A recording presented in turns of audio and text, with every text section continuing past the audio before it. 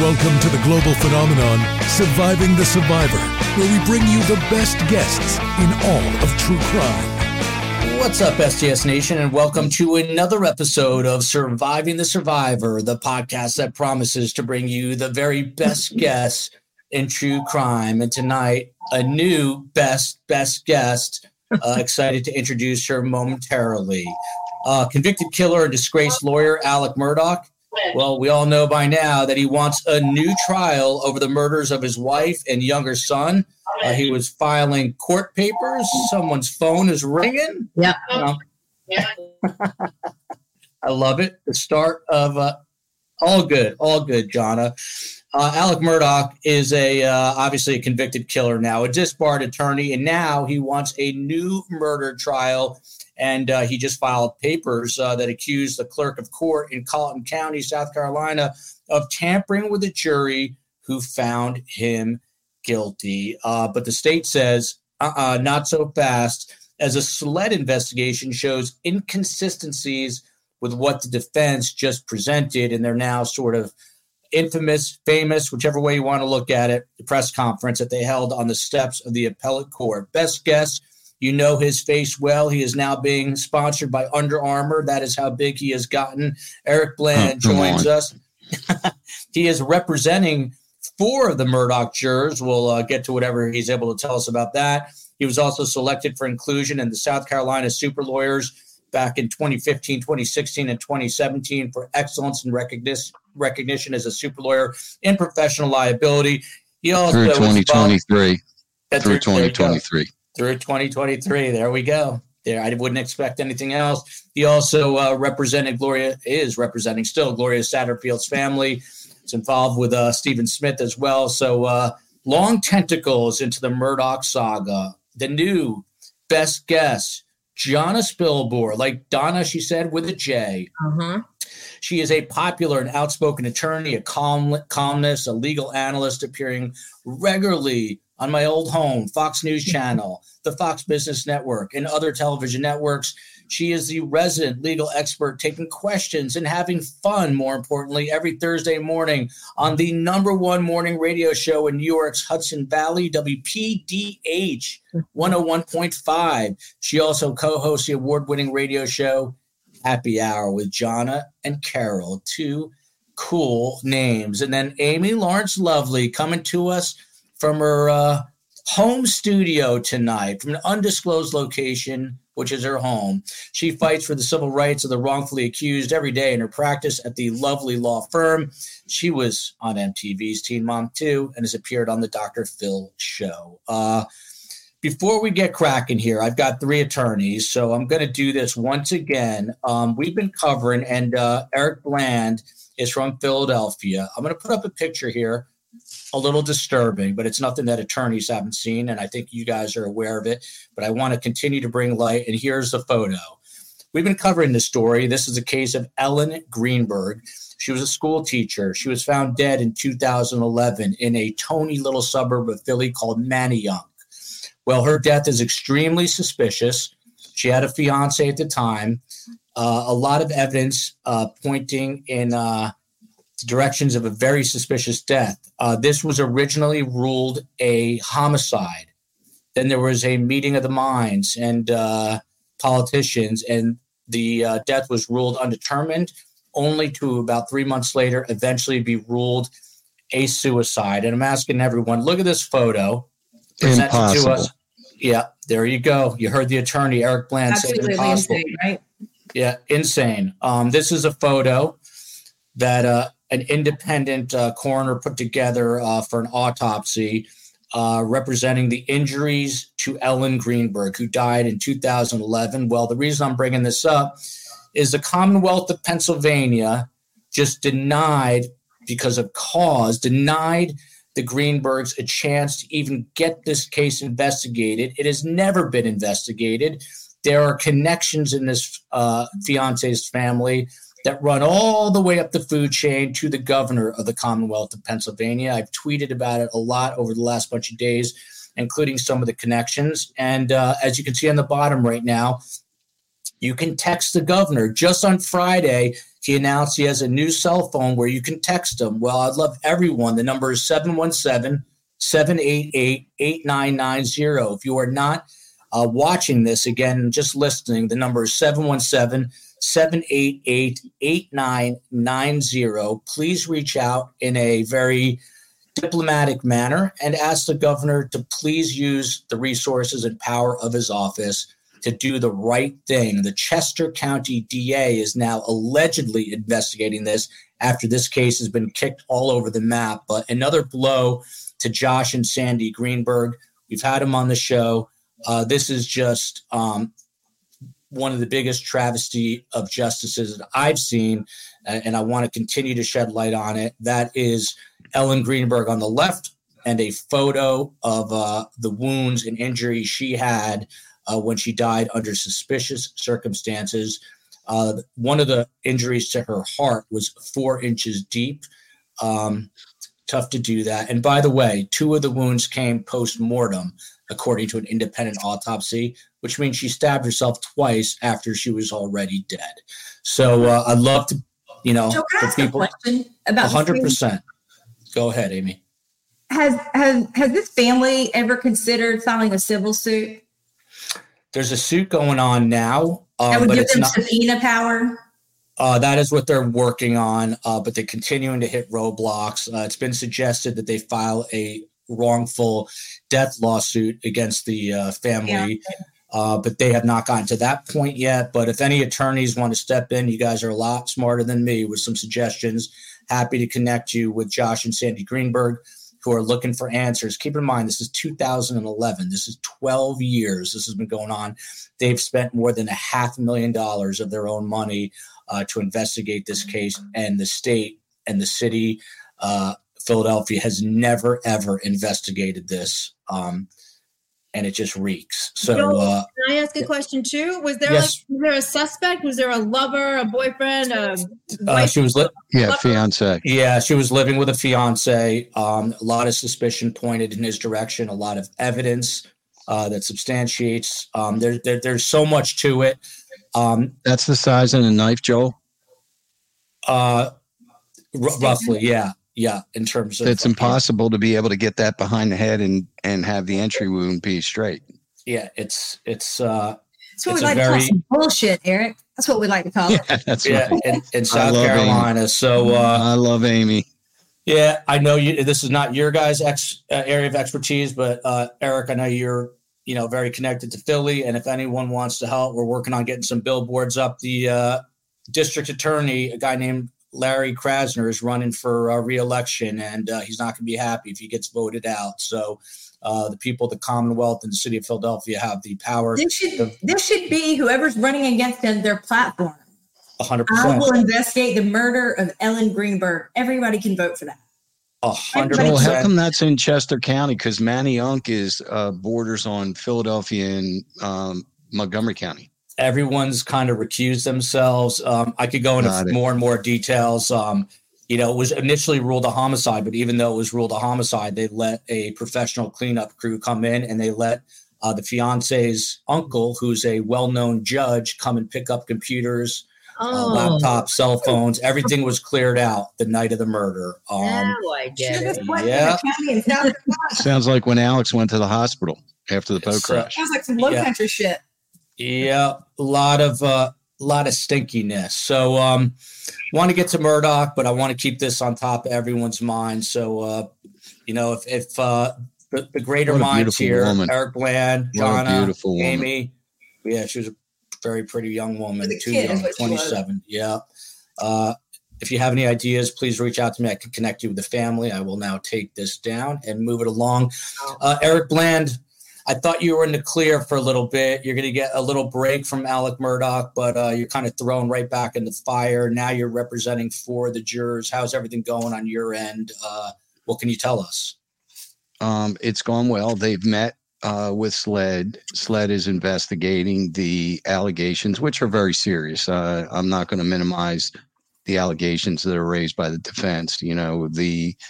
For the system to work, it's got to work for the worst of us. So the rest of us, it works for us. So, Alex deserves to have a fair trial, deserve to have a fair trial, and these allegations are serious and they need to be looked into. But everything needs to be measured, and without revealing the attorney-client privilege, I'm highly confident that when it comes time for my jurors to go under oath, they've already given statements, but when they go under oath, if they do, I'm confident that they're going to say that their verdict was free from any duress. It was a just verdict in their minds, and it was a product of their own free will, and that they believe in that verdict when they made it, and they believe in it today. But are they going to say that what Miss Hill, what they're claiming she did, happened, and despite that, they feel like it was their own free will and without duress? I can't tell you what they're going to say, but I'm going to tell you, Amy, that that it wouldn't surprise me if all four that I represent disagree with what they have alleged that Miss Hill said or did. I'm pretty confident of that. Now, I don't know what the other five are going to say, or the other five. Yeah. 6. I don't know what the other 6 are going to say, but at least my 4, I'm highly confident that they're going to disagree with the allegations and felt that Miss Hill conducted herself properly, was very accommodating to all of the jurors, and never crossed the line. Eric, are you representing the 2 that the defense team came forward and said there was 2 initially who got angry because she wrote the book and they came forward and gave statements? Are those among your clients, or are you representing 4 unrelated to those original 2? 4 unrelated to those original 2. Joe McCullough is representing those, and he's close with the defense. He's very close friends with Dick Harpootli. And Eric, did they specifically seek you out, these 4 jurors, just because they know you from the trial and seen you on the TV? Is that what happened? A little of both. I was a little disgusted when Harpootli in his press conference said that all the jurors need to lawyer up. I felt that was a very threatening thing for him to say. These jurors gave 6 weeks of their life to this case for $15 a day, and for a lawyer to just tell every lawyer you need to lawyer up really offended me. And so I sent out a tweet that said, look, if anybody needs some advice or they want representation, my partner and I will give it to you, and do it free of charge. And the phone started ringing. So it's all pro bono work. Yeah. I just feel like it's, it's one thing for the Harpootli to have filed the motion and do his investigation. He's certainly entitled to do that. But to threaten jurors, I've never heard of jurors being threatened to say, you need to go get a lawyer. I mean, it's ridiculous. Jonna, to you, this is a big picture question, but I think it's interesting and sort of timely with everything going on. What responsibility, this is from Shelley Raposa, by the way, I would say best guest, better community. We've got a really smart audience. What responsibility to the greater good does the defense have when they know a client is guilty? The implication here is obviously with Alec Murdaugh, but Jonna, you want to take that? Sure, because that happens all the time. That's a really common question, and usually it's posed in a more simplified way, like, how do you defend a guilty person? And look, a lot of clients are guilty, but our job isn't to judge the client. Our job is to make sure that if they are guilty, that the investigation, that their rights are protected, the investigation was conducted properly, because whether you are accused of murder or you're accused of jaywalking, there are rules and procedures and guidelines and protections that protect all of us. And if we don't protect those who are guilty, then the ones who are innocent are also going to get caught up and have their rights violated. And that's another overly simple way to explain why we do what we do. And it doesn't matter so much the client's actual guilt or innocence. It matters whether their constitutional rights are protected. But Johnny, there's a limitation on that. You can't put that person on the stand if you know that person is going to lie, or you elicit a lie from them with your questioning. So there is a limitation on what a lawyer can do when they know that their client is guilty. Well, no, you're absolutely right. Unless the client wants to get up on the stand and admit the truth, but you can't suborn perjury. You can't concoct a story. So if your client's going to lie, then he or she has to sit next to you and shut up, because that's the way it is. We can't put our ethics on the line for that. Correct. And as lawyers, we're protected against doing that. Amy Lawrence, coming back to you, but Yala, I agree with Eric Bland. How dare Harpootlian say get a lawyer to the jurors with his shades on at that, adding to the insult there. And she goes on, EB, give us a teaser of what the jurors are going to say. Can you do that? You've got attorney-client privilege, so I don't know if you're able to. I think under oath, and I'm not going to tell you what they're going to say, but I'm confident it's going to disagree with the allegations raised by Harpootlian in his motion and with the two jurors who gave affidavits, one being known as the egg juror who was discharged and then another juror who actually rendered a verdict. I'm confident that they're going to disagree. And they're going to state again, I believe, that Ms. Hill conducted herself in accordance with the judge's direction and what she's supposed to do as a clerk of court. Eric, are you giving a little hint into the future? Are they, if there's a hearing, and I'm going to bet that there will be a hearing, your client will be testifying in that regard? Yes. I mean, we're going to obviously, I don't want my clients. I'm going to try to get that sealed. I don't want them to be, subject to the world. I think that needs to be a closed hearing, and they need to be able to feel like that they're not going to be threatened. They've already been threatened by Harpootlian, and I just don't want them out. I think that's the worst thing. I don't want your clients to, I don't think their face should be shown or their name, but I don't think it should be behind closed doors, because that's exactly the problem in this county to begin with. Everything's done behind closed doors. No, I agree with you, Amy. Yeah, no, I'm perfectly fine with them speaking. I just don't want their identity. Absolutely. Yes. Because one of the things that, because I've been involved in 2 cases where there's been some kind of jury issue after the trial. Mm-hmm. And motions made, and it wasn't a long period. There wasn't an investigation by a police department.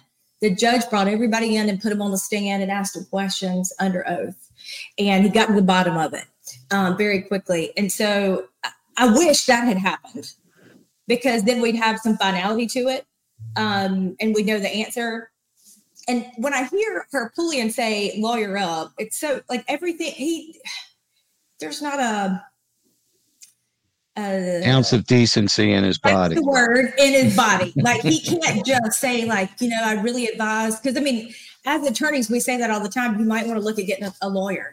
I don't know what these jurors have to say, but if there's something there, you might want to go seek counsel. I say that every day to people. But the way they said it, and I thought they came off as like dickheads, for lack of a better word.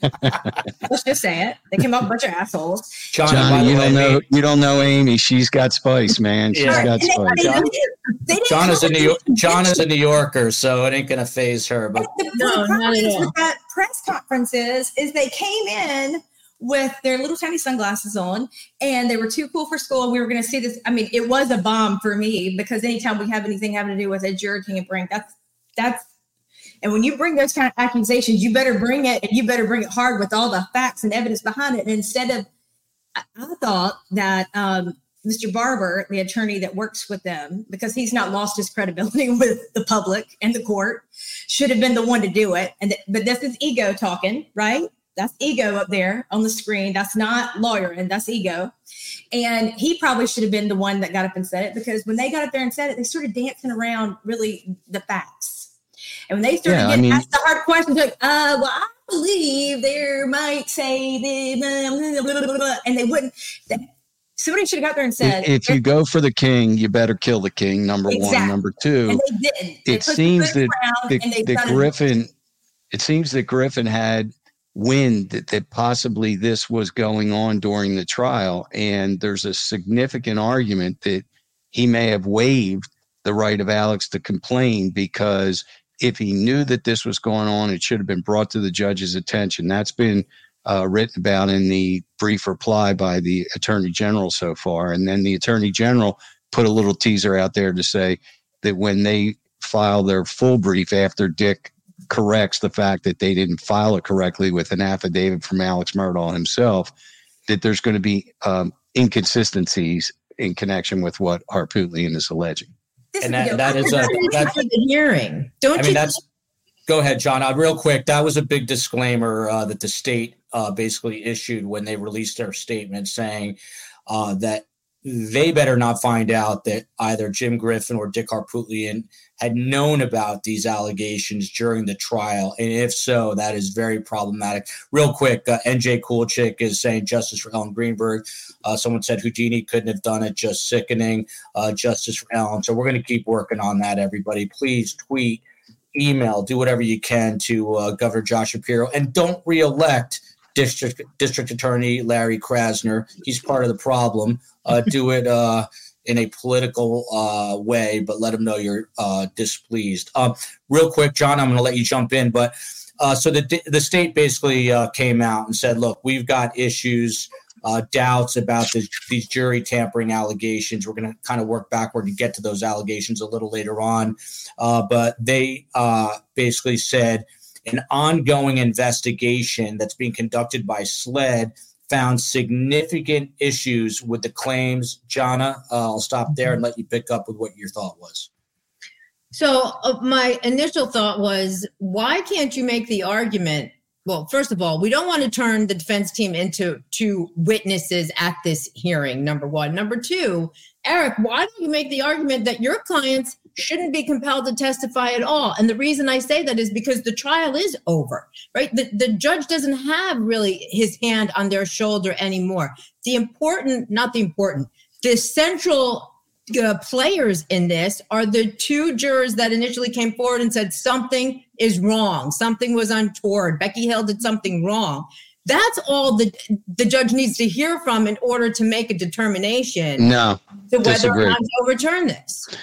The problem is that we need sunlight, as Amy said. In this case, it's very important. The sunlight is corroborated by anyone. And the fact is, what would you do, Jana? I'm going to make you Judge Newman, Judge Jana. If two people on the jury say there was interference, they haven't necessarily said, by the way, that it influenced their verdict and it switched them, but they're clear that she interfered and overstepped the line. What would you do if 10 people come in, 10 of the jurors say, no, none of it happened, none of it influenced us, and she didn't do anything wrong? So then you got 10-2. I think in that circumstance, the judge can't do anything but leave the verdict alone, because I think we don't want a system where jurors render a verdict, then they're individually polled. They say it's a true and just verdict of their own free will, no duress or coercion. And then 3 or 4 months later, either they're getting second thoughts or the community is laying hard on them with wood and telling them that they did something wrong. I'm really scared about jurors changing their mind. So what do you do? What are you going to do if it's a 10-2 vote, Judge John? Tell me right now, real quick. Here's the problem that I see.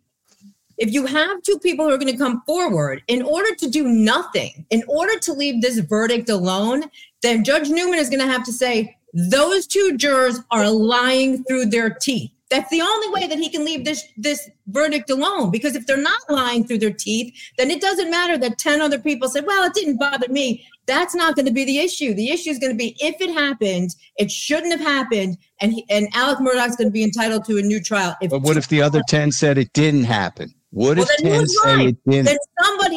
Then 10 of the people of the jury are either telling the truth or lying. The other 2 are either telling the truth or lying. If you're a defendant and that happens to you, you're going to want a new trial. And I think the Constitution is going to dictate that you get one under these circumstances. It's not like they came out for no reason. There's a book. We can't deny that Becky Hill, the clerk of the court, wrote a goddamn book, right? We can't deny that. So whether it was influenced by a dislike for Alec Murdaugh, whether it was influenced by a chance at fame or fortune, doesn't matter. For two people, unless they're lying through their teeth, to come forward, it not only does it necessitate a hearing, I think it necessitates a new trial. And I don't like Alec Murdaugh. I don't like him, but I think he's entitled to a new trial. Okay, I'm going to read this excerpt real quick, guys. I'm going to read this excerpt. Go for it. And by the way, the book is Behind the Doors of Justice. You're seeing it on the screen right now. The Murdaugh Murders. We had Neil Gordon, the co-author on, and Becky Hill, who's a controversial figure. She's the elected clerk of court in Colleton County. She has not really commented other than to say she can't. Innocent. She can't, Joel. Well, she's in jeopardy. But she talked very briefly to a newspaper, basically saying that I'm not guilty. But go ahead, Amy. I've only read a couple chapters of this. I got it yesterday afternoon. It'll be a quick read. I just didn't have time because I've been in court. But page 2, it bothered me at page 2. Although I was conflicted about knowing the Murdaugh family and about having so many people watching and listening to me as I read the verdict, I was mostly concerned about Alex being found innocent when I knew in my heart he was guilty. I had this fear that the goodwill the Murdaughs had built up in the community would influence the jury. For more than a century, the Murdaugh family had built their name throughout the Low Country. Their legacy of controlling the justice system as solicitors, attorneys, and prominent wealthy family had come with alleged misuse of power, yet there was a lot of love and loyalty.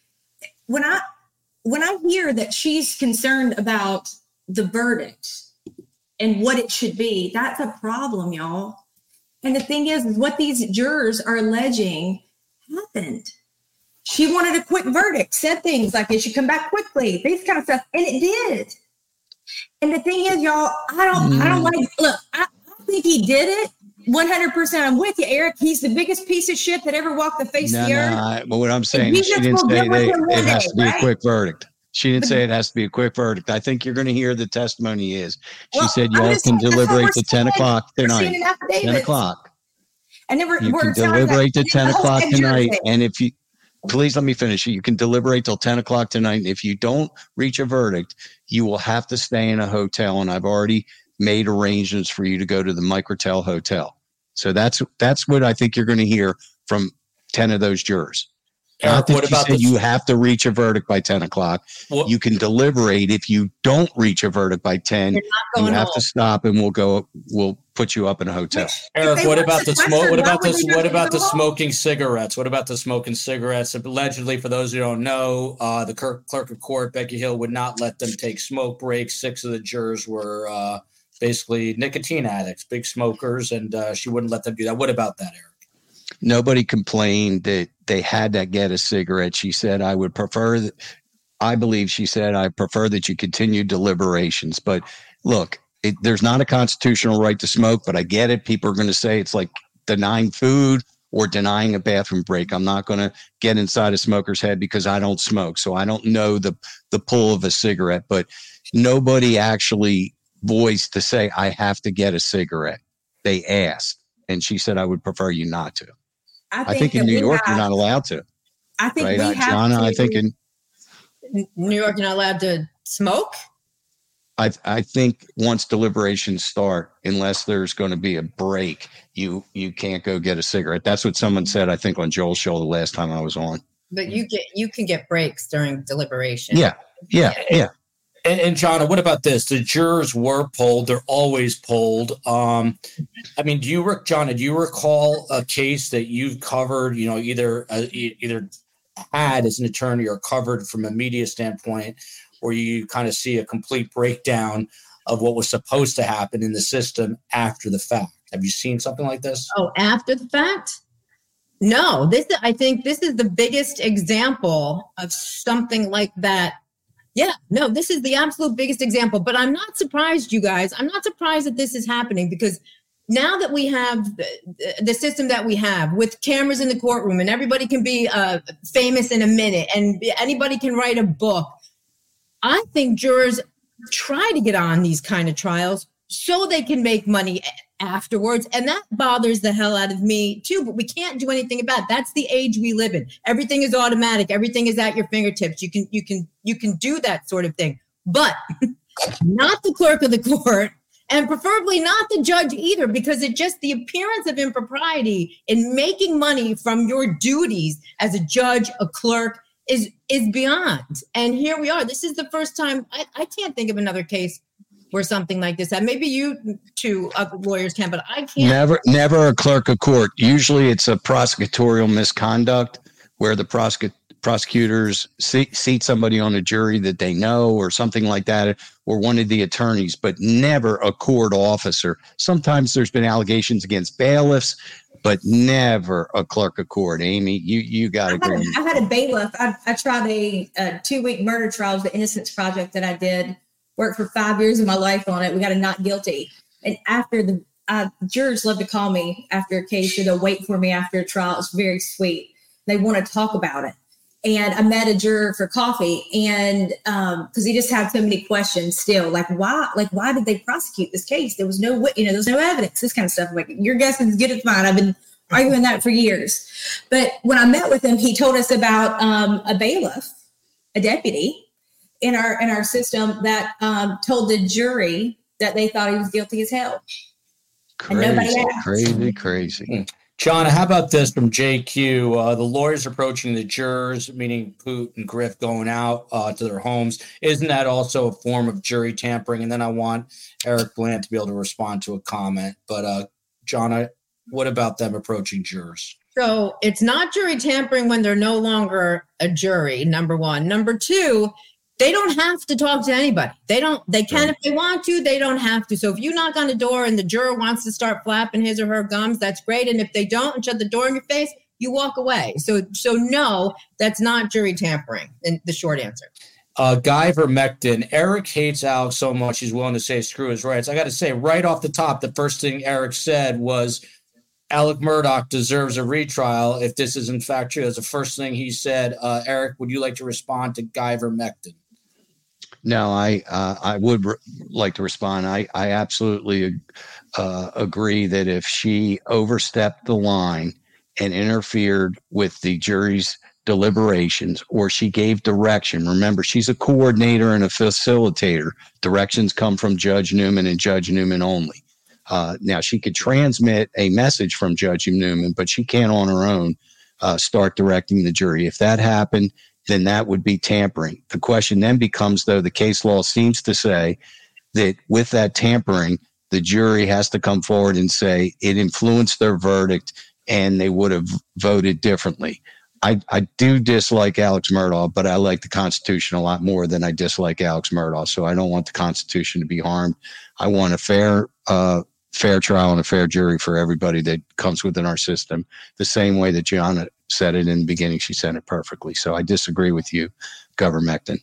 And Eric, real quick, have you spoken at all to either Jim Griffin or Dick Harpootlian? I mean, it's a small state. Have you bumped into them? Have you had words? Have you talked to them? Well, I saw him last Thursday at the sentencing hearing of Corey Fleming, where I argued for Corey's sentence. And before that, they had the scheduling of Alex Murdaugh's trial for my clients, the Satterfields, is going to be on November 27th of this year. But no, there's so much bad blood between us. I do communicate privately with Jim Griffin. We don't have that much animus for each other at all.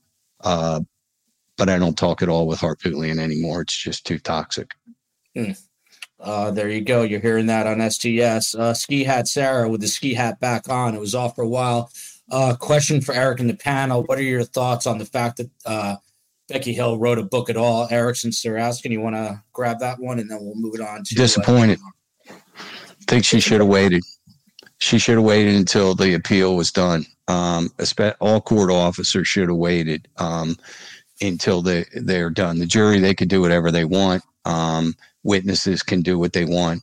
But I think a court officer, an elected official, even Judge Newman, I think they should have waited knowing that there was an appeal filed. And certainly Harpootlian's going to make hay of the fact that Judge Newman went on the Today Show and gave an interview. I just wish Miss Becky would have waited a little bit longer. It's just not a good look. Yeah, Amy Lawrence, I mean, at the very least, the optics are not good. The trial just ended basically, and the book's out there. They're on the Today Show. She's allegedly taking jurors. I mean, just the optics alone are not very good, right, Amy? There's a total ick factor to the whole thing. Yep. If she had left office and then wrote this book, we would all feel totally different about it. But I feel pretty certain she was writing this book in the midst of it as it was going on. I mean, she had every intention of writing this book, and there's just an ick factor to it. It doesn't feel right. There's a big whether legally it was okay or not, it just doesn't feel right. And usually when it doesn't feel right, it ain't, right? And how would we feel if she wrote a book that said, I think he's innocent? I think they convicted an innocent guy. But how would we feel if she wrote that book? What would Harpootlian do if she wrote that book? I mean, it's so untoward. It's just unethical to do it at all, at any point, even after the appeal, because that would still raise issues of what happened during the trial. It's just not a good book. Yeah. Well, let me just say this real quickly, that the defense themselves were filming their nightly trial work and released it in the documentary that was on Fox Nation 2 weeks ago when Buster spoke. So everybody had their finger on making money off this. The defense had filming work product strategy. Can you imagine that, Jonna? They were discussing who they were going to put on. The second thing is Jim Griffin himself has a podcast now. So everybody, including me, I'm not excluding me, everybody has a finger in getting notoriety and getting money on this case. And that's the problem when you have a case like this. It became so big, so explosive that everybody was trying to cash in. Eric, what I was going to come to you with is, so SLED has basically said that, well, the state, I should say, has come out and said that the police investigation has found significant issues with the claims.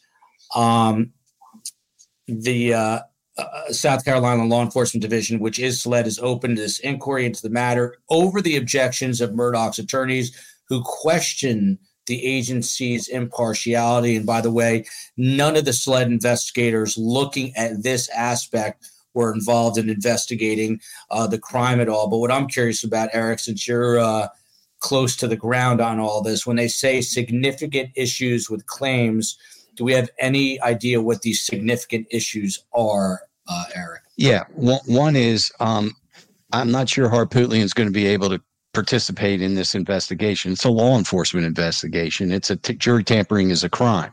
So this has to be done by the state. That's why the Attorney General controls it and directs SLED to do the investigation. SLED is not going to defer to the FBI. That's one thing. The second thing, in answer to your question, is the significant discrepancies are, I believe you're going to hear from my jurors as well as other jurors that Becky Hill did not do this, and that they were not influenced by their verdict, that they sat through 26 days of trial, listened to over 100 witnesses, took in over 700 pieces of evidence, and made up their minds based on what came from the witness stand, not what was said by anybody.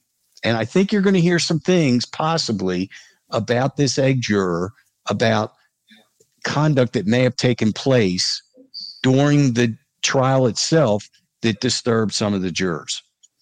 By the way, for those who are just kind of new to this, she's referred to as the so-called egg juror because when she was dismissed, Judge Newman asked her if she needed to take anything out of the jury room, and she said she had a dozen eggs, and now she has been dubbed the egg lady juror. So that's how quick things happen in this world. MB says, I think so much of what Becky Hill writes in her book is an afterthought and exaggeration because she wants to be important. But Jonna Spilbor, regardless of the book, what's at issue here is the process, right? And again, even Eric said, even though this guy is a convicted killer and a lot of people just openly do not like Alec Murdaugh, and I think that's the vast majority of us, people who are, into the law and followers of this sort of thing believe that the process needs to be pure. Isn't that the bigger argument? Absolutely. That is the argument. And that is why lawyers can get up here and defend somebody who everybody probably thinks is guilty. The jury most of the jury thought he was guilty. He's an unlikable guy because set aside for a minute. Even if you think there's some scintilla, some hint of evidence that he did not do this, remember, he got on the stand and admitted to doing some horrible, disgusting, unethical things. Those 100 financial crimes, what he did to the Satterfield family, violating all of his clients, the most sacred right. You don't touch Iola money. He's a horrible dude in that respect. Even if he didn't kill his wife and his son, and that's, obviously there's an excellent chance that he did that too. But even still, despite that, we can't say, well, the rules don't apply to him because he's such a disgusting human being. No. The rules have to apply to him because if they don't apply to him, then they don't apply to you, to me, and everybody else who's listening to this. Beautiful. Okay. Well said, young lady. We have to love the system and want to protect its integrity in the Constitution more than we hate him. Yes. Great. And that's what's hard for people to swallow. Exactly. Well Shout out to Tracy Fuller. So happy to be alive with Best Guest. Happy to have you here. Amy Lawrence Lovely. Murdaugh attorney Jim Griffin said that jurors had rebuffed the defense team's questions for months, which is kind of interesting because months would imply going all the way back potentially to the trial. But anyway, they wouldn't talk until the book was released. And his theory was that her take on the trial led some on the jury to cooperate. But what about this? And the cooperating jury's attorney is Joe McCullough, as Eric stated. But Jim Griffin said that it's kind of interesting because he said that they were basically rebuffing the defense team until the book came out. Then they were unhappy with the book. Do you buy that? This is what I think, y'all. I think that when the judge asked, have you had any undue influence, or, those questions that they're asking, I think they're thinking of my neighbor, my husband. That's who they're thinking of would unduly influence me when he asked those questions. Has anybody talked to you about the case? Because she's part of the court process. She's right there beside the judge every day. She's the one that's has this intimate knowledge of them, and is protecting their anonymity and all these things. They're not thinking that the things that she says to them is wrong. And so I have a feeling that there's an ick factor when they read this book, and there's a piece, it dawned on them that what she did wasn't okay. I think the egg juror has always been cooperating with. I think 100%. And this is the deal. I think the new juror who gave an affidavit may have flipped by the book, but I think the egg juror has always been mad that she was discharged from the jury. Yeah, I agree. Because she gave up all those weeks of her life, and at the very end, when it counted, she got booted. So she's pissed. I agree with that. I don't think Dick and Jim they may have heard a whisper of it, but I don't think they would have known, because they were doing everything they could to halt the trial. So-and-so has COVID, right? I mean, they were trying everything they could to kind of not have to do this because they weren't prepared. I think that was kind of obvious.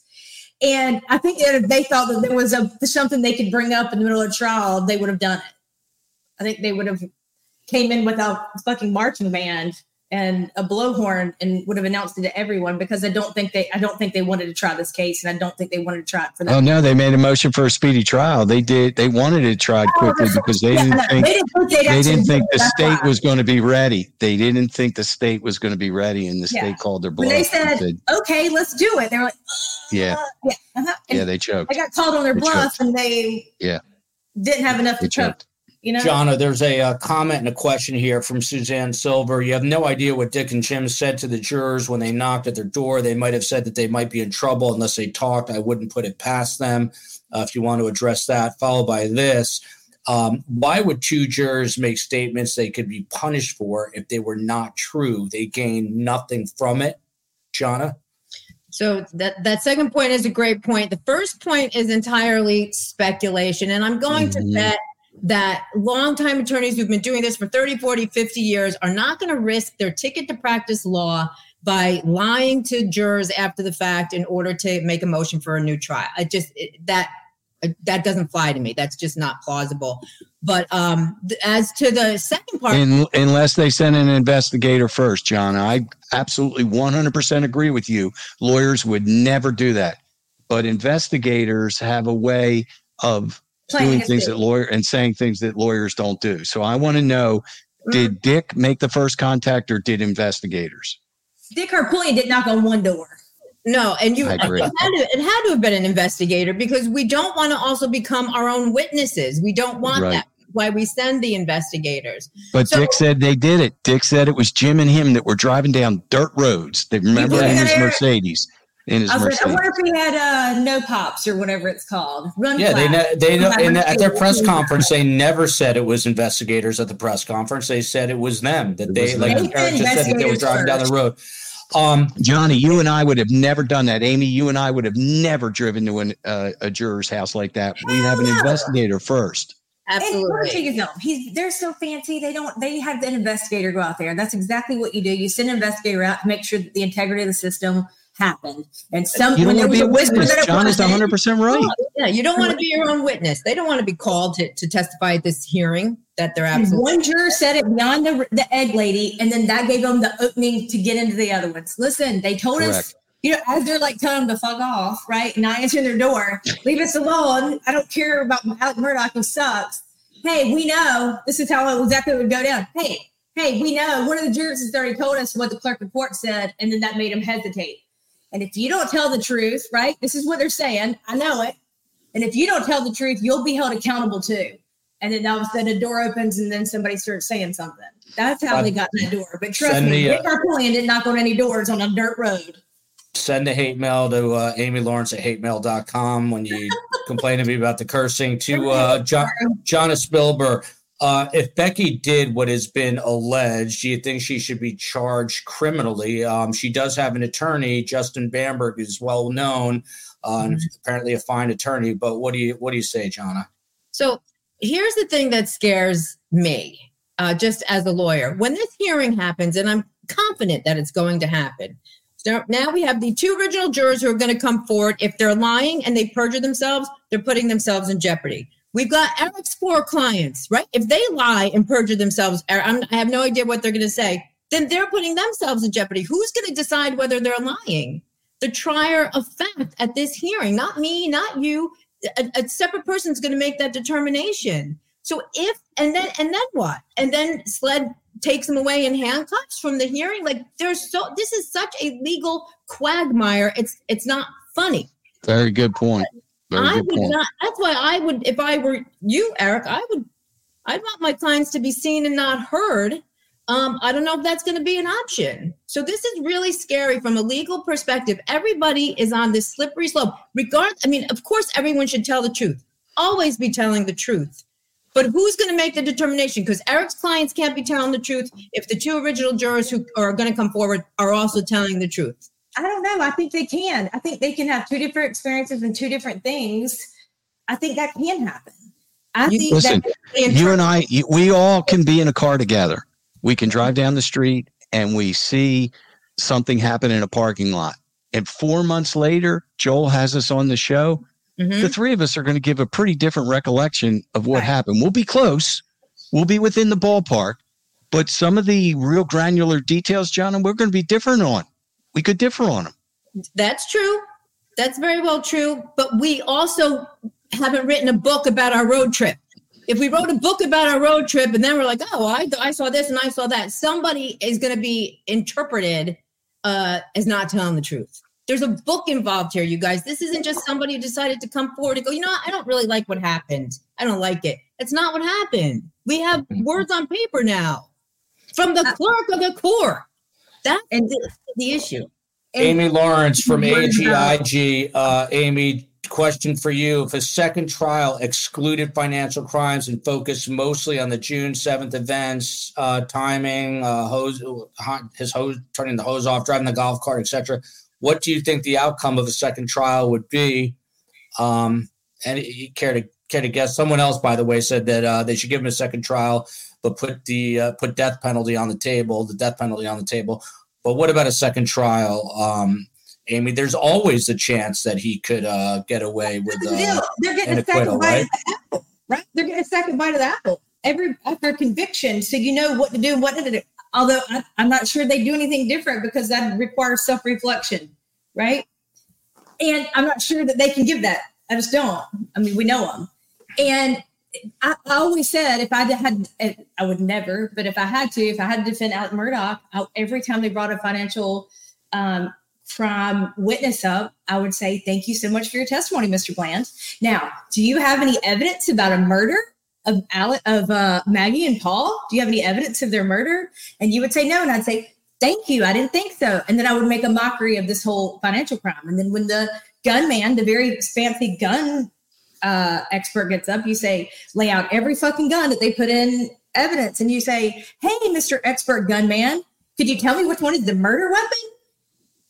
And well, let me be a prosecutor for 1 second. I'm going to be a prosecutor for you 1 second. I'm going to leave out the financial crimes, and I'm going to tell you that the kennel video and not telling your son, hold on, not telling your son for 2 years that you saw his mother and son the very last seconds before they were allegedly killed, that supposedly a cartel or some hitman came to your house without any guns with the intention that they were going to break into your house, thinking that you do have guns and take your guns to kill your son and your mother. And then 10:05, when you come back at the house and you see your wife and your son laying there, that you're not going to go grab them and try to squeeze them and say, oh my God, what happened? What happened? Have blood on you. You're going to be totally clean. And then you're going to wait 42 minutes to call your son. You're going to call your son's friends first. You're going to do a text stream. You're going to do a Google search. You're going to call your brother. And then 42 minutes later, you're going to get your only living child on the phone. And you know what you're going to tell him? Come home. Instead of saying, go to the police right now. There's a killer on the loose. Do not come home. So I'm going to tell you, I can get a conviction without the financial crimes. Oh, I think they can definitely get it. This is the deal. What's the kennel video and the data from the Suburban is what totally fucks him, right? And then you add on that. I mean, I always make a joke. He was the best lawyer in the room. The show that he put on, it was like jazz hands. Like, I've never seen anything like it. Oh, Mr. Waters, I am so sorry. I am a liar. I'm a cheater. I'm a stealer. But I did not kill my family. But when he got up there and Creighton Waters asked him, then, okay, if you didn't do it, then who did it? And he said he genuinely thought it was because of the boat case. He answered the question truthfully. He genuinely killed them because of the boat case. Yeah, because any other father, right, who didn't do it would have got up there and said, it's my risk. I did it. I may not kill him. I didn't, but I bought a lot of drugs in my lifetime. I have shit Johnny, a lot of people. Johnny, do you have a significant other in your life? Yes. Okay. If you walked home and that significant other, and I don't know if you have children or not, or you have a nephew or whatever, and they're just executed style and they're laying there on the ground, are you just going to stand over them? Are you going to see? You're going to first see if they're living, right? You're going to try to move them. You're not going to be totally clean when the police come. You're going to have mud on your hands. You may have a little blood, something. This guy was cleaner than if he was going to church on Sunday. It's just not good for the case, though. Not for his. I mean, it's better for him. Which kind of cut both ways. But of course, if my boyfriend were lying in a pool of blood when I came home, I'm going to rush over there. But you know what else I'm going to do? And this is horrible to admit. After I rush over there and I get blood all over me, if I determine that, there's no hope, I'm going to now worry that I'm going to be accused of killing him. I know. It scares me I live in a house with my wife. What if I come home and she's dead? Somebody's going to think I did it if I call the police. We're all watching too much Dateline. I think real quick, Eric Bland from Dr. Vonda K. Can someone ask, what they usually don't put my stuff up. That's not fair, Dr. Vonda K. I put your stuff up. The demographics of the jurors. Do we happen to know that? I used to know it, Eric. Do we know how many men, how many women, et cetera, et cetera? It's like 6 and 6, and there's, I think about 5 or 6 African Americans, and the rest are, Caucasian. It's an even mix. It's a good representation of the community. Mm-hmm. Not the jury that Alex wanted. He wanted the country club jurors, but it's a representation of the community. And Jonna, this is an important point. So Becky Hill, and I spoke to Neil Gordon about this, who's the co-author. She wrote a letter to the State Ethics Commission, basically asking if it would be a violation to publish a book about the quote unquote process of trial from beginning to end, even though that's really not what it ended up being about. So the question here is, Becky wrote to whomever at the court to ask about what parameters were needed if she wrote this book. Should they, the Ethics Commission, have advised her to wait until after the appeal? I saw their reply. How do you think they should have responded? So whenever you have a question to the Ethics Committee, and we lawyers ask them all the time, they always respond. They don't give you an answer. Generic roundabout thing like, oh, go look it up. And the such and such case might they give you a circular answer. Yeah, it's like you're back in law school again, and they're only getting what you give them. So if Becky Hill said, I want to write a book about the process, but really she wants to write a book about how, how guilty he was, then they can only provide the answer based on the information that they receive. So it's not an out. Like she can't hang her hat on, well, I got permission from the ethics committee. No, that's not going to fly. I didn't like, Joel, how she said what happened in camera. It's one thing to talk about what happened on the witness stand, guys, in the open court. Mm-hmm. But I think, and I haven't read the book, so I may be mistaken, but I heard somebody on a show say she wrote what happened in camera. And I don't think that ever should be written about. Do you guys agree with me on that? 100%. That's sacrosanct. That's absolutely sacrosanct. There's a reason why it's not on the record. Yeah. This question to Eric from Andy's school. Can Eric Bland speak on Judge Newman's appointment of the forewoman that became an issue for others on the jury, so much so she wasn't the eventual forewoman by the end of the trial? Do we know what happened with that, Eric? Yeah, in the beginning of the trial, he said, there's going to be a 4-person picked to, ultimately guide the jury when it's time to deliberate or, after, he releases and discharges them to deliberate. They decided on their own they were going to pick a 4-person. And so that person kind of guided the jury, during the trial, made comments like, look, let's stop talking about that or whatever. And then all of a sudden they told Judge Newman, when he said, let's pick a 4-person, they said, I already picked one. And he said, no, I'm going to pick one. And I think that angered the jurors. But that's how it happened. They picked their own and Judge Newman said, no, you can't do it. I got to pick it. Amy Lawrence, I'm afraid to bring this comment up, but I just did, from Chelsea Whitaker, because it's come up a bunch of times. I have a question for Eric and Amy, this one for Amy. How much do you all know, because this gets into a little bit of character assassination, and I want to try to stay away from that unless this is something you guys are hyper aware of. I do know. How much do you all know about the Murdaugh history of jury fixing? The consensus is that it was happening and everyone knew. Were there ever consequences for that? Eric, since you say go for it. Mark Tinsley actually testified to it. He saw Alex Murdaugh at the trial lawyers convention, and Alex came up to him and bowed up to him and said, hey, Bo, why are you coming after me? Because they are very close. The firms that exchange cases, if there was multiple people in a wreck, one would get one, they'd send it to the other. And he said, look, why are you coming after me? And he said, look, Mark said, because this is a serious thing. And then he said, well, what county are you going to try it in? And he said, look, I'll leave it in Hampton if you don't fix the jury. And he told that to Alex Murdaugh. And so for Mark Tinsley to say that on the stand and say that he said that to Alex Murdaugh, Mark Tinsley had knowledge that Alex had done that before. That was a very powerful thing that Mark testified to under oath. What we also do know is that he was getting officers to change accident reports for who was at fault and who wasn't. And that firm had a reputation that you don't bring cases in that county without co-counseling them because they would get nowhere. And they were known for getting these really, really big verdicts because they represented so many people in that county that there was like an allegiance to it. Well, they do a lot of things that you can do in a small county. They pay for funerals. They send graduation gifts. They do buy twice a year pig pickings for the first responders. They sponsor Dixie Youth Baseball. I mean, we can't do that in a big city. Johnny, you can't do it in New York, but in a small town of 3,500 people, you can do it. And the other thing is they lived amongst the jurors.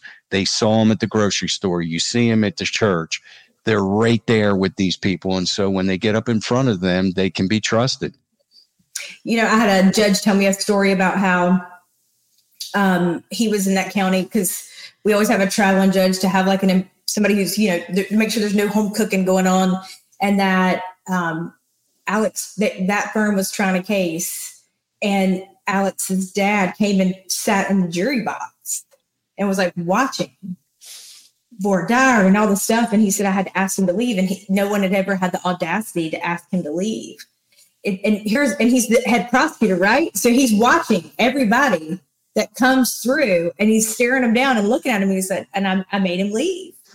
And because he was a new judge, he didn't buck it like he probably would have with anybody else. And he kind of went, but he said he made it very clear that no one had ever done that. And he didn't like it.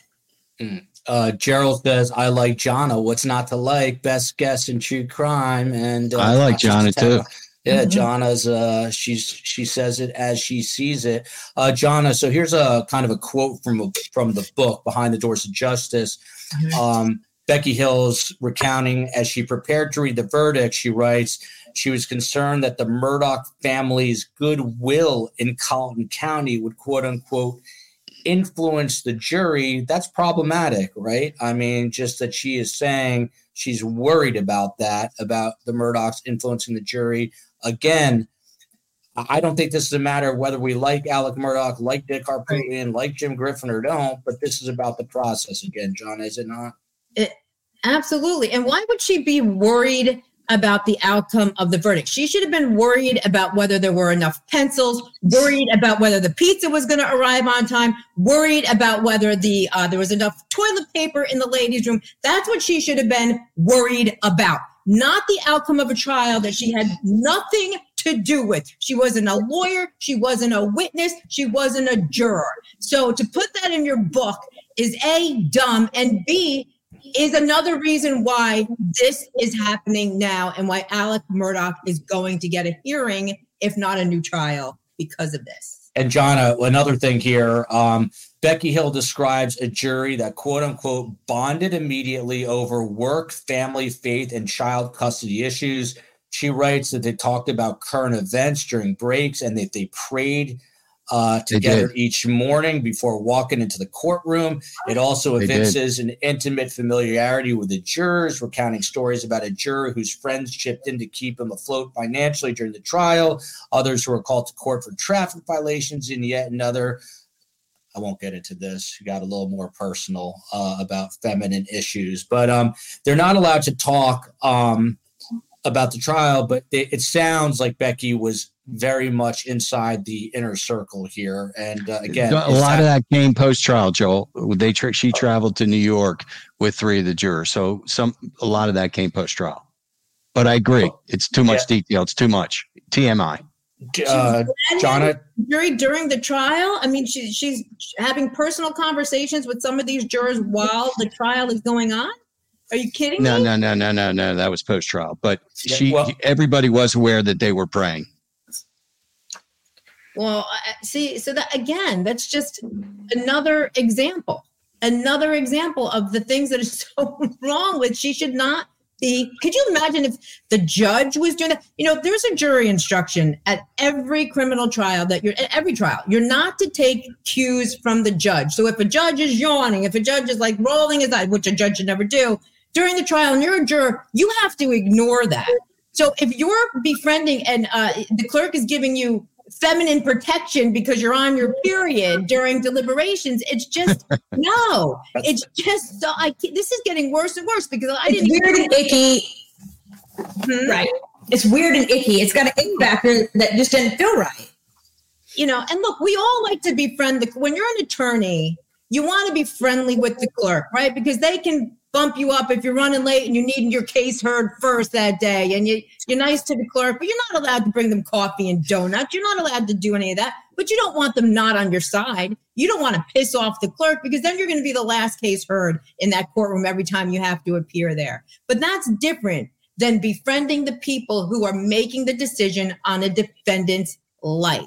Totally. No, I disagree that you can't bring coffee or a donut to a clerk of court. Not in my neck. Do that. Yeah. Hey, don't be saying that. Yeah. You can't do in New York, they smack you around. Women get me out of like my own stupidity more times than you could ever imagine. And Amy Lawrence Lovely, Diana Johnson, she has a super sticker here. How come Alec can shake hands in court? There's a lot of controversy because some congressmen came up to him and they hugged. South Carolina minority leader. It was a disgrace. Yeah, that was the optics of that. What was the fallout of that, Eric? Was there any fallout from It's a big fallout. Todd Rutherford is the House Minority Leader in our state house, and he represents Russell Laffitte, one of the other of the unholy trinity, Corey Fleming being the other and Alex the third. When Alex came in, he was guarded by SWAT, special op officers, not just the Department of Corrections officers. They had a leash on him. They were holding him by a leash.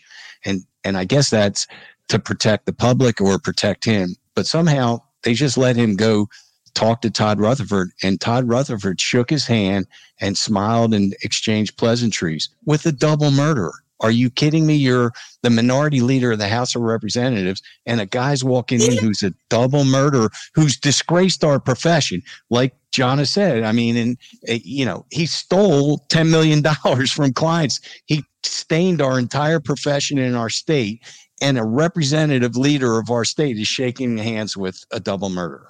Any other attorney in South Carolina wouldn't have pissed on him if he was on fire. Eric Bland, AGIG. Question for Eric. What happened to the $4 million Alex got from his father's trust? Is that untouchable? You mentioned this on Law and Crime this spring.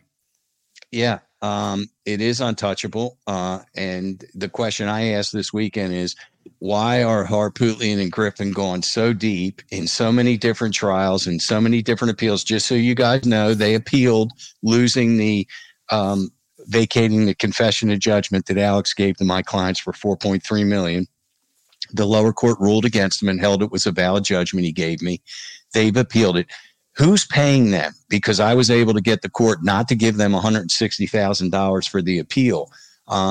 Yes, he has $4 million. Supposedly, his father died 3 days after. His father did die 3 days after the murders, and he left $16 million, $4 million for each of his children. Eric, this is very important, and I should have asked it earlier on. We mentioned it, but I didn't ask you the status of Stephen Smith's case. Do we know? Obviously, SLED investigating that as well. Man, the more we talk about this, the different tentacles, all with Mallory Beach, Stephen Smith, all these issues, Buster Murdaugh doing the interview. But any word on Stephen Smith here? No, and I'm starting to get a little bit disappointed. There was a lot of energy by SLED in the spring. They told me they were going to reallocate all the officers that were on the Murdaugh case to Stephen's homicide. They declared it was a homicide. I'm confident that they know of 5 or 6 people that have information, and I know that these people are keeping quiet. They don't know, I guess, who did it, but there is an impaneled grand jury, but it's moving a little bit slower. And, in a couple of weeks, I think I'm going to get a little bit more vocal, but now I have nothing new to report, unfortunately. And there have been some persons of interest named there. I still have to get to the financial crimes. These are high-powered attorneys I'm dealing with, and they've got big billable hours, so that's what makes me tense. I got to keep it moving here. But real quick, Jonna, to you, this whole thing with Becky Hill, we go back to February 24th. She claimed that some guy named Timothy Stone, who's the egg lady's apparent ex-husband or ex-lover, she was the ex-wife, was out talking, getting drunk.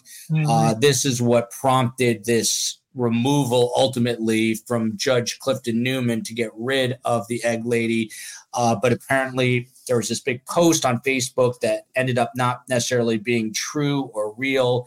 Are these all sorts, the sorts of things that this SLED investigation now is going to have to go back and look at to try to get to the bottom, Jonna, of what was actually going on here and what wasn't? Even a Domino's pizza driver was brought into the mix who allegedly said that the egg lady had said some stuff, and Becky Hill claimed that this Domino's pizza driver said some things that apparently were never said. So there's so many layers to this. I mean, how do you unravel it, I guess is my question. You have to rely on SLED to do all that. Well, and we know that Harpootlian doesn't want to rely on SLED to do all that, but that's a confusing yet really key fact, right? Because that fact alone, if it's proven true, means that Becky Hill intentionally told a lie to tamper with this jury. Now, I don't know how easy or hard it's going to be to prove. I mean, they have like forensic evidence that there was no such post, or the post was put up and taken down before any of this could have happened. Like, it's a little bit confusing right now to me. But that's a key fact, because that is not something that's left up to interpretation. That's a flat out bullshit. If in fact that happened intentionally to change the composition of a jury in the middle of a murder trial, that's what's going to get Becky Hill in a whole lot of trouble. Even if you've got 4 jurors that say, no, I didn't hear that, and 2 jurors that said, yeah, I heard that. This whole thing, the provable thing with the post, is a different ballgame, in my opinion. Amy Lawrence, we got to get to these financial crimes. So Alec Murdaugh still faces more than 100 counts of financial crimes. He's 55 years old. He's alleged to have stolen more than $8 million from clients, including Eric Bland's clients, the Satterfield family. As Eric alluded to, he was in court last week. He was literally leashed and handcuffed, but he came in smiling. To you, how did he look from a lifestyle in state prison standpoint when you saw him, Amy Lawrence? I thought he looked good. Didn't you think he looked good, Eric? Unfortunately, yeah, he had. They gave him obviously a brand new jumpsuit so that the crisp. SCDC could look good. It was crisp. It was orange, bright. Haircut. He did have a little bit of the crazy eyes, Joel and Amy. But, I was right behind him, and I wouldn't say it's institutionalized yet, but he had crazy eyes of, okay, I'm alone in a cell, and I'm finally out. I'm like having a field trip. He definitely had that, anxious, agitated look on his face, and he was looking around the room. And did you make eye contact, Eric? Did he acknowledge you in any way? No, I didn't make any eye contact with him. No, he's a scumbag. I'm not going to give him time of day. Well put. That's one way to say it for sure. So Judge Newman said he's going to stand trial Eric Bland on November 27th for charges that he stole millions from the family of his former housekeeper, Gloria. Much to the chagrin of Harpootlian. Yeah. So fill in the lines here. There was a chessboard. Harpootlian had a chessboard that he was working, and that chessboard is that he is hopeful to get the murder trial reversed and get a new trial. He's pleading Alex guilty on September 21st in federal court. So his goal is to get Alex pled guilty, get the pre-sentence report done over the next 4 or 5 months, and then he gets sentenced by Judge Gergel in federal court and let him load him up. Then the murder trial gets reversed when they go through this jury situation. He gets a new trial. He's not convicted. He goes over to federal court. Judge Newman thwarted that because he said, no, we're not going to try this case next fall, in the fall of 2024. We're going to try it this fall, the day after Thanksgiving. And Harpootlian went crazy and said, I'm going over to Slovenia. My wife's an ambassador. I'm spending Thanksgiving there. Judge Newman said, well, you're going to have to prepare while you're over there and fly back on Thanksgiving Day. And that is a problem, because if you get convicted in state court, you get sentenced immediately, which will put them right back in state court. And they're not consolidating all the financial crime trials, Joel. They're doing them one by one. Why? 3 felony convictions gives you life without parole. LWOP them. And so they got the state has so many backstops. He'll never get a fresh breath of air. It's just a question, is he going to do it in federal prison or state prison? But guys, we're safe. That man is never coming back in our lives. Yeah, and that's been the argument, that they're making a play for federal prison because it's a lot easier to do time, apparently, in federal prison than state prison. Jonna, to you, Dick Harpootlian's exact quote, "What is the hurry?" he said to Judge Newman. He's pleading in federal court next Thursday to every allegation the state has made. And then Dick Harpootlian made the argument that it's nearly impossible to find an impartial jury. And he asked Judge Newman, where are you going to get a jury? On Mars? Is he just doing what a defense attorney needs to do, Jonna?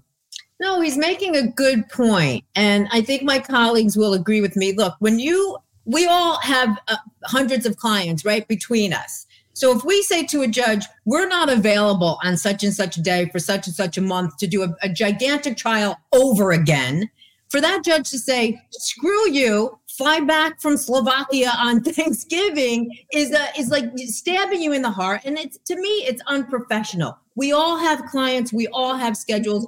We know he's not going to see. You didn't hear Harpootlian make fun of Judge Newman before he made that decision. Well, then Harpootlian said to Judge Newman, "You're making a joke." Judge Newman said, "No, I'm not joking." Then he said to him, "You're not going to be hearing these cases because you're going to retire." And Judge Newman said, "How do you know I'm not going to take senior status and hear these cases?"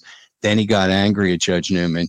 Harpootlian was the one who did a press conference, Jonna. He's the one that went out before the microphones. So he's out there poisoning the jury pool. That's what he was trying to do with a press conference on the State House grounds in front of the Court of Appeals. That was his way of poisoning the jury pool. So everybody here has skin in the game. Harpootlian was saying podcasters are out there. They're talking about it all the time. His partner, Jim Griffin, has a podcast, started it 4 weeks ago. So Harpootlian also made a mistake when he said the state wanted to try this case so fast. We didn't want to try it. Creighton Woodard stood up and said, Judge, he's the one who made a motion for a speedy trial. You know what Harpootlian said? Well, they accepted it. I mean, come on. It's ridiculous. Harpootlian made Judge Newman mad and got the result that he shouldn't have gotten. I don't think he was trying to paint a jury, though. I think he was trying to make Judge Newman bristle, put it all out there to hold him accountable to get the new trial. Like, it's so outrageous, but it all fell flat. That's the problem, because he didn't say it with any conviction.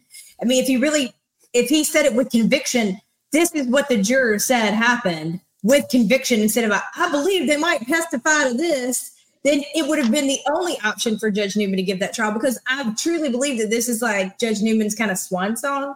This is his last big thing that he's doing, and it was done beautifully. And it's going to take an insurmountable amount of evidence for him to overturn it, even whether it's conscious or unconscious. And I think that was him trying to push Judge Newman to do what he wants. Well, he wants him conflicted off the case. He said you're a witness. He was trying to make him a witness too in that case. Yeah. And two, he said you need to be conflicted off based on the comments you made during the sentencing. Remember, he said that, Amy, and that's not a basis to get him off. I was texting with TZ and Taylor Bell. We're all like, all the lawyers in our group are like, is he trying to disqualify Judge Newman? Yeah, and I'm like, really bad. Ooh, that's a Amy Lawrence, this was kind of a low blow from listener. Does Poot have the time and energy for a second Murdaugh trial? The guy's pretty spry still. He's no spring chicken. And he's coming to Crime Con, where I'll be this weekend. And people are poking fun that his picture is like 20 years old. But he's got energy. He can handle a second trial, don't you think, Amy? Yeah, I just don't think he wants a second trial. But I do think that this really has nothing to do with. I don't think he's getting paid. Although I don't think he does anything where he doesn't get paid. I think this is more about ego than anything. For her point. I think you're going to see a new trial team. You said. I think somebody's going to be added to this trial. I think somebody's going to be added. Nothing will get done in the judicial system for another 6 weeks in South Carolina. The gears of justice will halt. I think there's going to be a new addition to the trial team. There you go. You just heard Eric Bland live on SCS saying if Alec Murdaugh gets a retrial, it's going to be a new legal team. Kelly P. No, not a total new team, but a substantial addition. Question for Eric. Can Judge Newman stay longer than the said retirement? Can he see this through, Eric Bland? He can. Okay. Yes. Our former Chief Justice still sits and hears all of asbestos cases. So it's the current Chief Justice designates what the senior judges can do. So another guy, and then we're going to start to wrap up, get final thoughts. Corey Fleming, he's a disbarred attorney, another one in the state of California, and a friend of Alec Murdaugh. He also appeared before Judge Newman this past Thursday, pleaded guilty. Gloria Satterfield, the family is Eric Bland's client. Her sister, a woman named Ginger Hadwin, she spoke up in court. She said she forgives Corey Fleming, but it doesn't take away from the hurt he caused the family. And she said, and this is a direct quote, "We feel like that Gloria did not die in vain because her case actually brought out a lot of other corruption and dishonest deeds that were done to other people." How is the family doing, Eric? They're doing okay. They're now getting a little bit frustrated because obviously I just told you they appealed that afternoon at 4:00 a decision that we had won in front of another judge in attempting to vacate the confession of judgment. I also spoke for about 15 minutes. And what I spoke to Judge Newman about is the stain that Corey Fleming did on our profession, that, the lawyer jokes are going to multiply by tenfold. He did more harm to our state and our profession, that lawyers are stealing money. And I told Judge Newman, you need to sentence the crime, not so much to sentence the criminal, because unfortunately, nice guys do commit crimes, and Corey seems to be a nice enough man. But the crime he committed was very serious. And Judge Newman took that seriously and said that he had just sentenced the teacher of the year 2 weeks before in the trial, who left her disabled child in a car for 8 hours during 100-degree weather. And when the car was opened up, the child died, and it was 139 degrees. And he gave the woman 37 years. So when we all heard that, everybody knew that Judge Newman was going to load up Corey Fleming, and he did. The statement from Attorney General Alan Wilson about Corey Fleming, Jonna, this is for you, and then we'll start to wrap up. He wrote, in South Carolina, no one is above the law. We're pleased with Corey Fleming's sentencing and hope his victims feel a little relief today. Our office has worked tirelessly on this case, just like the rest of the Murdaugh-related cases, and we are committed to seeing each and every one through to the end. He is the figurehead, obviously, for the legal system in the state of South Carolina. Is that the major message here, that no one is above the law? We see the fall of these attorneys in the state kind of tumbling over like dominoes, including Richard Lafitte, who is not an attorney as far as I know, but ran a financial institution. But what about that no one is above the law? Well, I always agree with that statement. And it seems like, I mean, my colleagues are much more familiar with the South Carolina bar. But, look, this unraveled really fast. This whole, dynasty, the Murdaugh dynasty, they were not good guys at all. I don't know. I don't care how much money they gave to the Little League or the Piggly Wiggly or whatever. They were not good. I mean, if you believe all these financial crimes and the way they hurt their clients and the lies and, they were never good. So I think this is not a fall from grace, because I don't think there was ever grace. This is just a friggin' fall, and good. And everybody connected with it. See ya. Don't drop the soap. What we saw play out in court, Joel, was the tension between the state and federal court in our state. Judge Gergel announced the sentence for Corey Fleming of 46 months last month. And he said, it's my hope that Judge Newman will listen to me, that this is enough time, and that whatever time he gives will be concurrent. When it came time for Corey's attorney, Debbie Barbier, to say that Judge Newman, we asked that you listen to Judge Gergel. Judge Newman stopped him and said, I'm a sovereign judge in a sovereign state, and these are state court charges in front of me. I didn't even read Judge Gergel's transcript. I don't care what Judge Gergel gave him. I'm going to give him the time as if Corey Fleming is before me for the first time. And so we have a real big tension going on in these cases between the state and federal courts, which you never see play out in public, but it is. Amy Lawrence, never one afraid to drop an F-bomb. She works for the civil rights of the wrongfully accused. She is passionate, and she's been on the Dr. Phil show. Amy Lawrence, is this going to go to a retrial? What are you expecting next? Oh, you're muted. Amy, you're muted.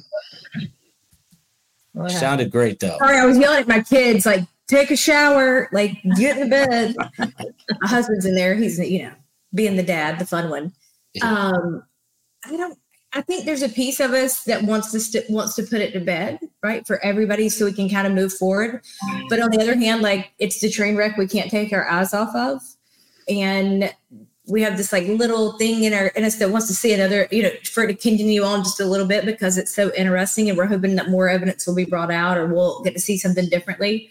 My hope is that the system works, and if those jurors get up and testify that what is in these affidavits is true, that the Constitution wins, the system and the integrity of it wins, because that's the big overlying problem in this case to begin with, is that everybody did something to circumvent it and no one was ever held accountable. So, and I hope it's all done in the sunshine and in the spotlight, because we all need to see exactly, the only way to stamp out darkness is to shed light on it.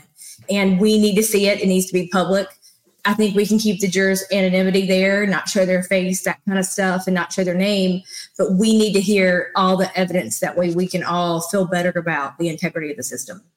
Jonas Bilber, first time on SCS. Hopefully it is the first of many. She's a popular and outspoken attorney. Love what she brings to the table. She's been on Fox News Channel, my own home, old home, the Fox Business Network, other television networks.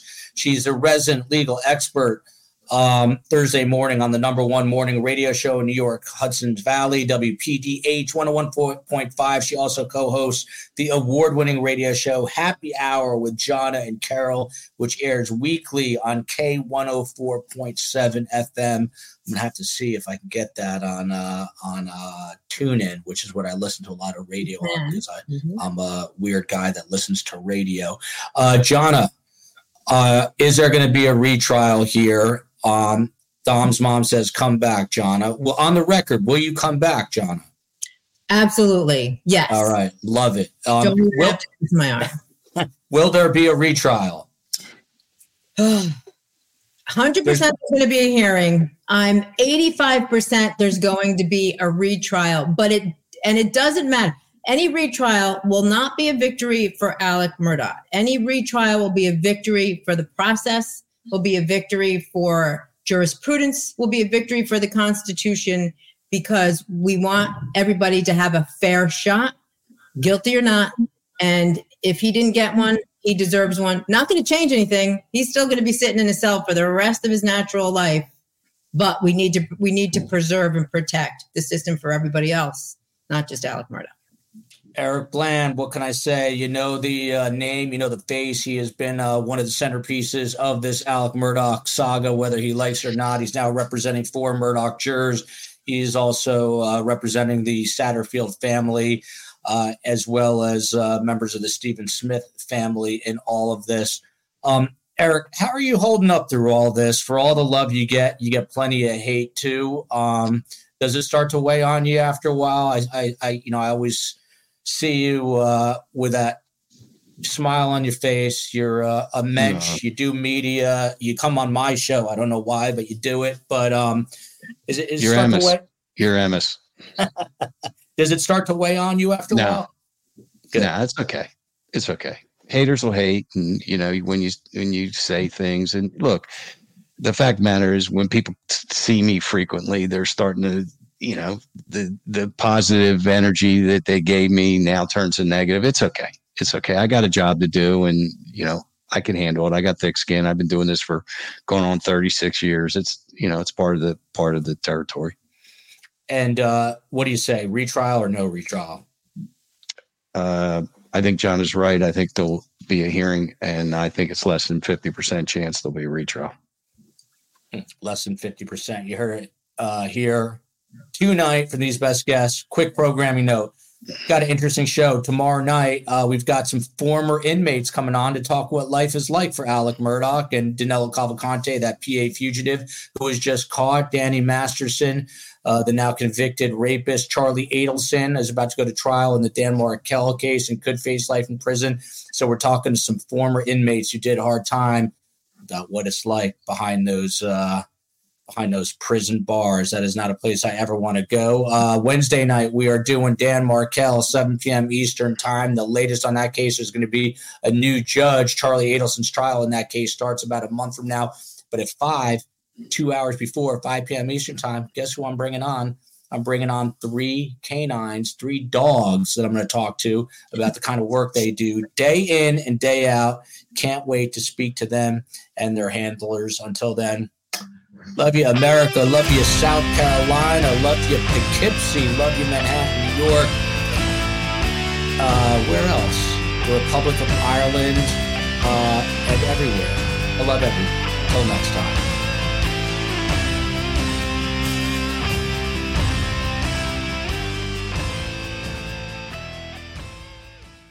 Final seconds of the game. A chance to score, and the chance has gone begging. If your business's commerce platform keeps missing the target on golden opportunities, get the MVP you deserve.